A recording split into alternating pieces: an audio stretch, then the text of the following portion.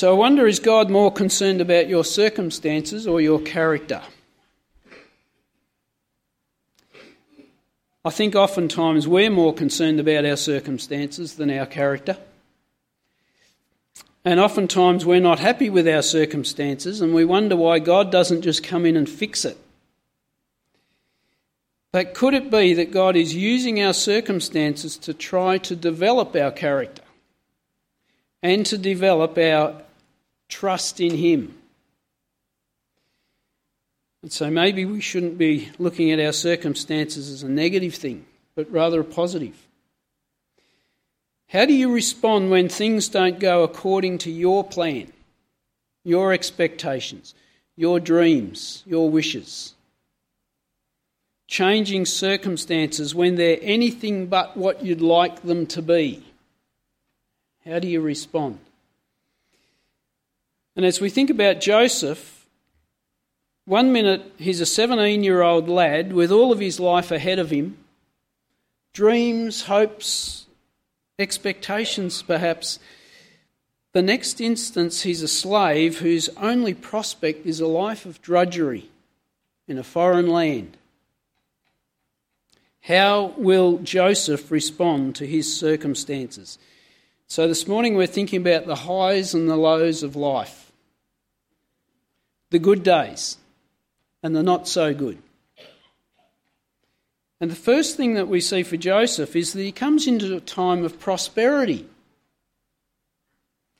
Although he's entering Egypt, Joseph is sold as a slave to Potiphar, one of Pharaoh's officials. The Bible tells us, and we've heard it this morning, the Lord was with Joseph and he prospered. When his master saw that the Lord was with him and the Lord gave him strength in everything he did, Joseph found favour in his eyes and became his attendant. Potiphar put him in charge of his household and he entrusted to his care everything he owned. The blessing of the Lord was on everything Potiphar had, both in his house and in the field. Joseph prospers. Why? Because the Lord was with him. The Lord had placed his hand upon Joseph. His circumstances, however, were not that great. He's still a slave, but the Lord was with him. And because the Lord was with him, he was blessed and prospered, and Potiphar's household also prospered. So I think that the general thing we can learn straight up is that God's blessings are not dependent upon favourable circumstances. Rather, his blessings are dependent upon our relationship with him. We can have the blessings and the prosperity that comes from God by being faithful wherever we are, because that's what Joseph was doing. He was being faithful to his God, regardless of his circumstances. Don't think that your circumstances have to be good for you to enjoy life or for you to enjoy God. Your circumstances don't have to be good.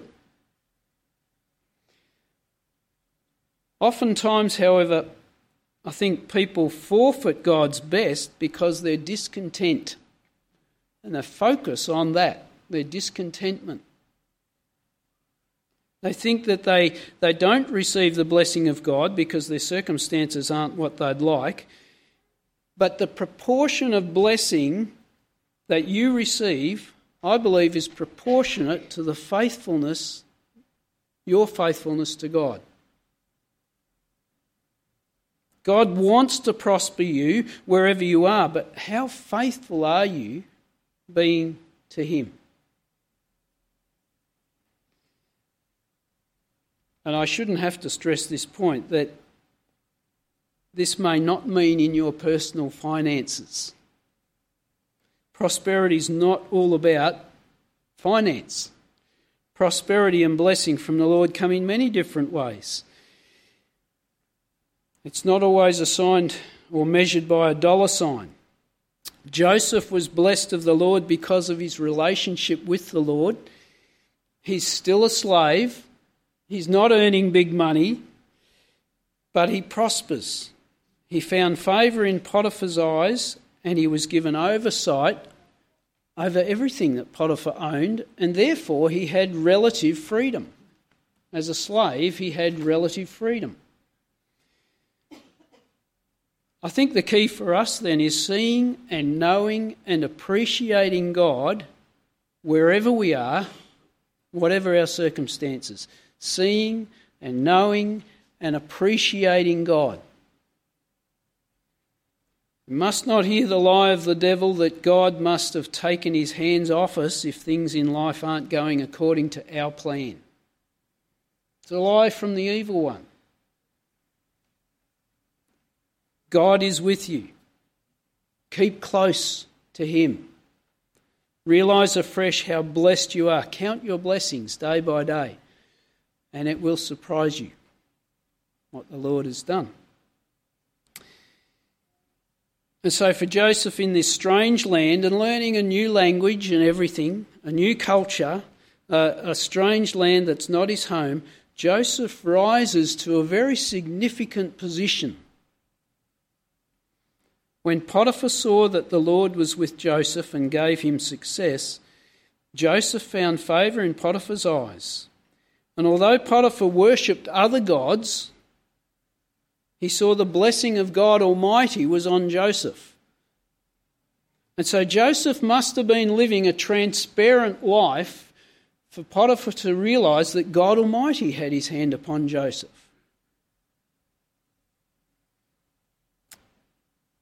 We mustn't be afraid to be transparent with our faith. Joseph was obviously living a transparent life with his faith in God, and Potiphar saw that. We mustn't be afraid to be transparent about our faith in Jesus. And I think that's partly why God blessed Joseph the way he did. He was honouring God. God was honouring him. Just like Joseph, to grow in our spiritual maturity, we must make ongoing personal choices that allow us to line up with God's word. That leads to the development of his character within us. Like Joseph, we also live lives that honour God, then he will honour us. And his promise is to do that. 1 Samuel 2:30. God says, "Those who honour me, I will honour." If you honour God, he will honour you. That's his promise. And Joseph shows us that through the nature of a servant rather than that of a slave. You know, a slave is one who does it begrudgingly. In the kingdom of God, the highest honour a person can gain is through being a servant. Jesus said, "Whoever wants to become great among you must be your servant, and whoever wants to be first must be your slave, just as the Son of Man did not come to be served, but to serve, and to give his life as a ransom for many." There's no greater honour for you or I than to be the servant of Jesus Christ. No greater honour. And Joseph, he could have resented being taken from his homeland and then being forced to serve as a slave in a foreign land. He could have resented that. He could have dug in his heels and he could have thought, "I'll find ways to make sure that you wish that you'd never taken me on as a slave." But he didn't. He served as one who was serving the Lord. He was transparent. He lived with integrity. He served well, and the Lord prospered him. And so I think the story of Joseph lines up well with what Jesus was saying. Whoever wants to become great among you must be your servant, just as the Son of Man came not to be served, but to serve. As we faithfully honour the Lord by serving him and those around about us, God will honour us. When we're living our lives serving our Lord, then our thoughts are no longer about seeing that justice is done, and our thoughts are no longer about getting our own way, about what we would love or want in this life. Our attitude toward those we serve is driven by our love for the Lord. Our desire is to want to serve him.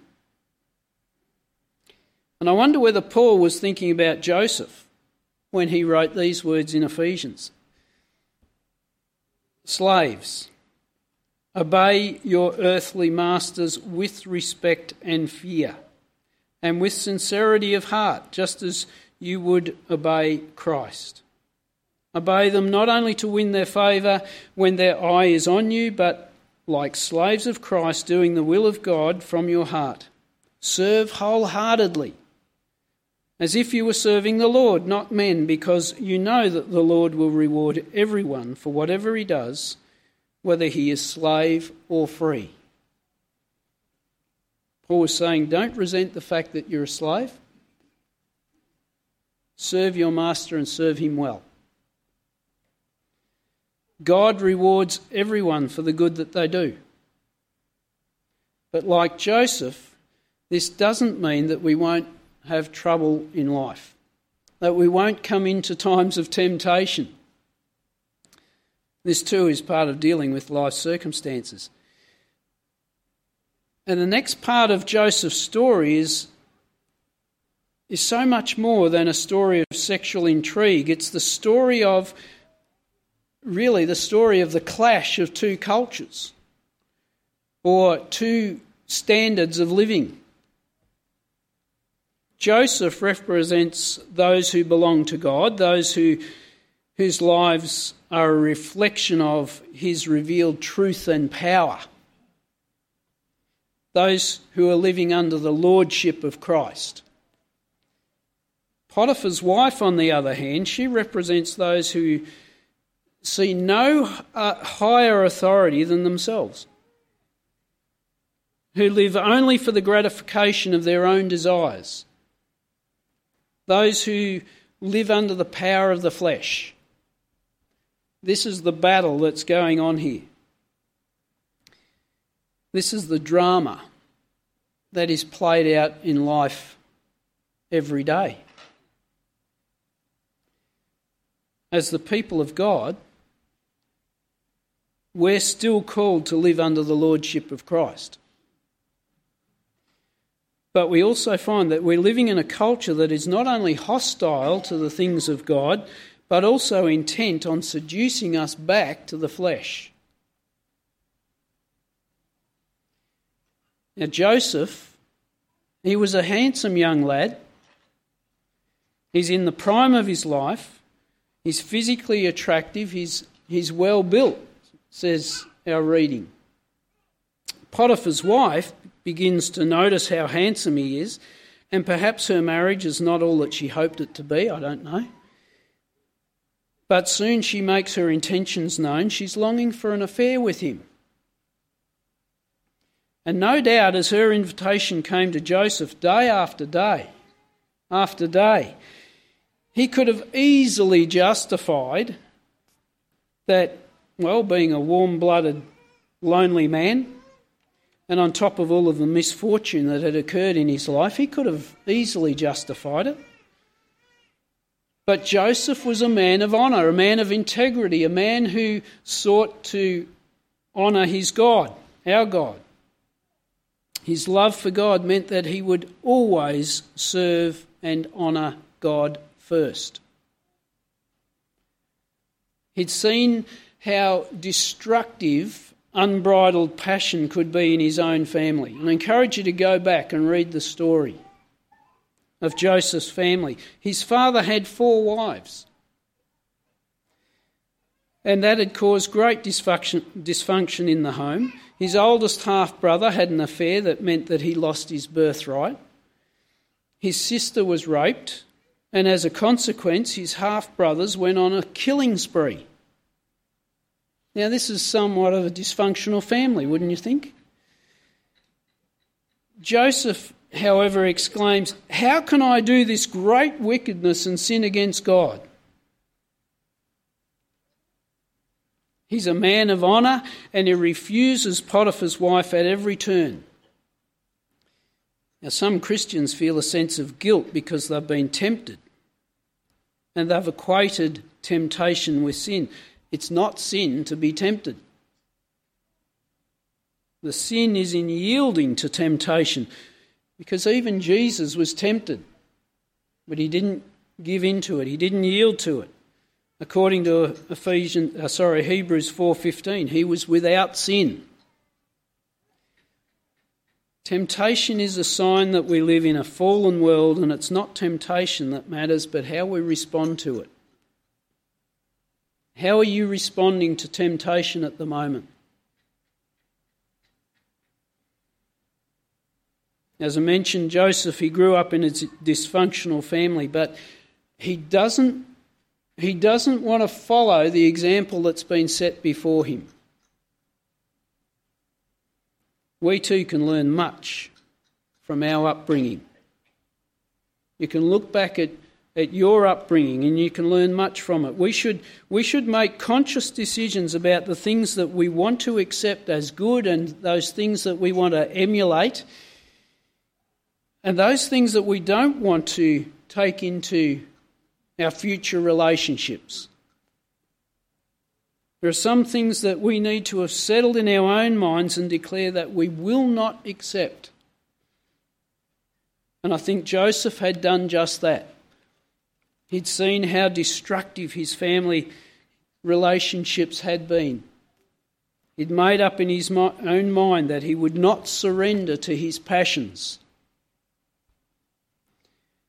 And of course, this is the best way to resist temptation. Joseph simply refused. Day after day, he refused. He pointed out the sacredness of marriage, and he withdrew from Potiphar's wife's presence as much as he could. Verse 10 says that he wouldn't even be with her if he could help it. He's a man of honour, integrity. He wants to honour God, he wants to honour his master, he wants to honour Potiphar's wife. Joseph is a man of honour.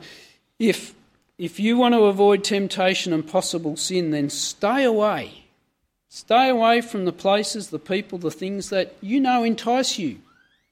The things that you know that the devil, he has a bit of a foothold in there. Stay away from those places or people, those things. Trust that when we're confronted by temptation, we too will be people of honour. Honouring God, honouring ourselves, honouring others around us. But as the story unfolds, there came a day when no one else was around. Potiphar's wife grabs Joseph's garment, and his first reaction is to flee. And unfortunately, he left his garment behind. In an act of self-protection and I think revenge, because she's been constantly refused, she screams out that Joseph has tried to seduce her. And when Potiphar hears of this, he becomes so angry that he throws Joseph into prison. Joseph, for doing the very right thing, is cast into prison. He's unjustly slandered, falsely accused, imprisoned. And we might think that obedience to God should always bring success, should always bring prosperity. But surely Joseph's imprisonment should cause us to rethink that success formula. Obedience doesn't necessarily shield us from all pain and unjust treatment. Did obedience shield Jesus from unjust treatment and pain?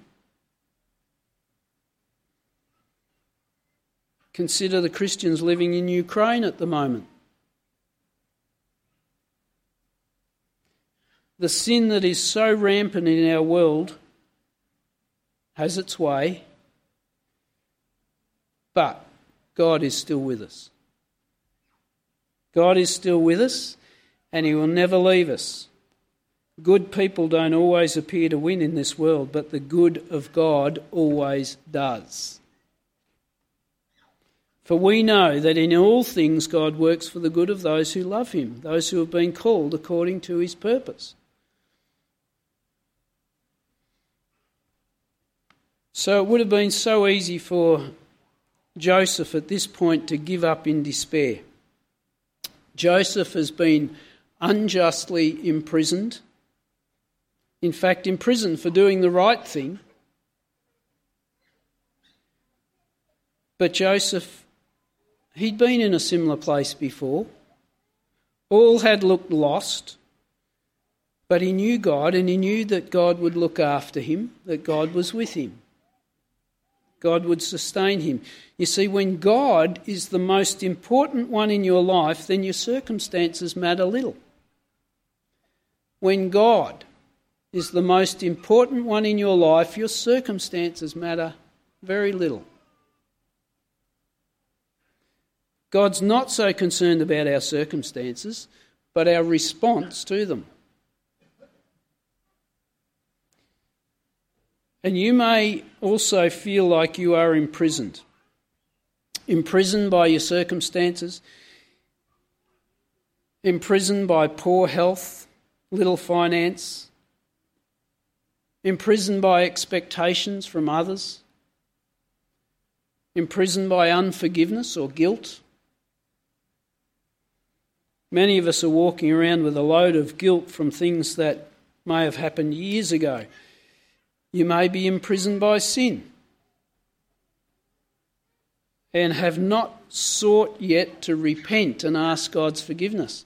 I encourage you to do that. God wants you to know prosperity in spite of your circumstances. I'm going to invite the band to just come back up. But I wonder, for the rest, have you identified with Joseph this morning?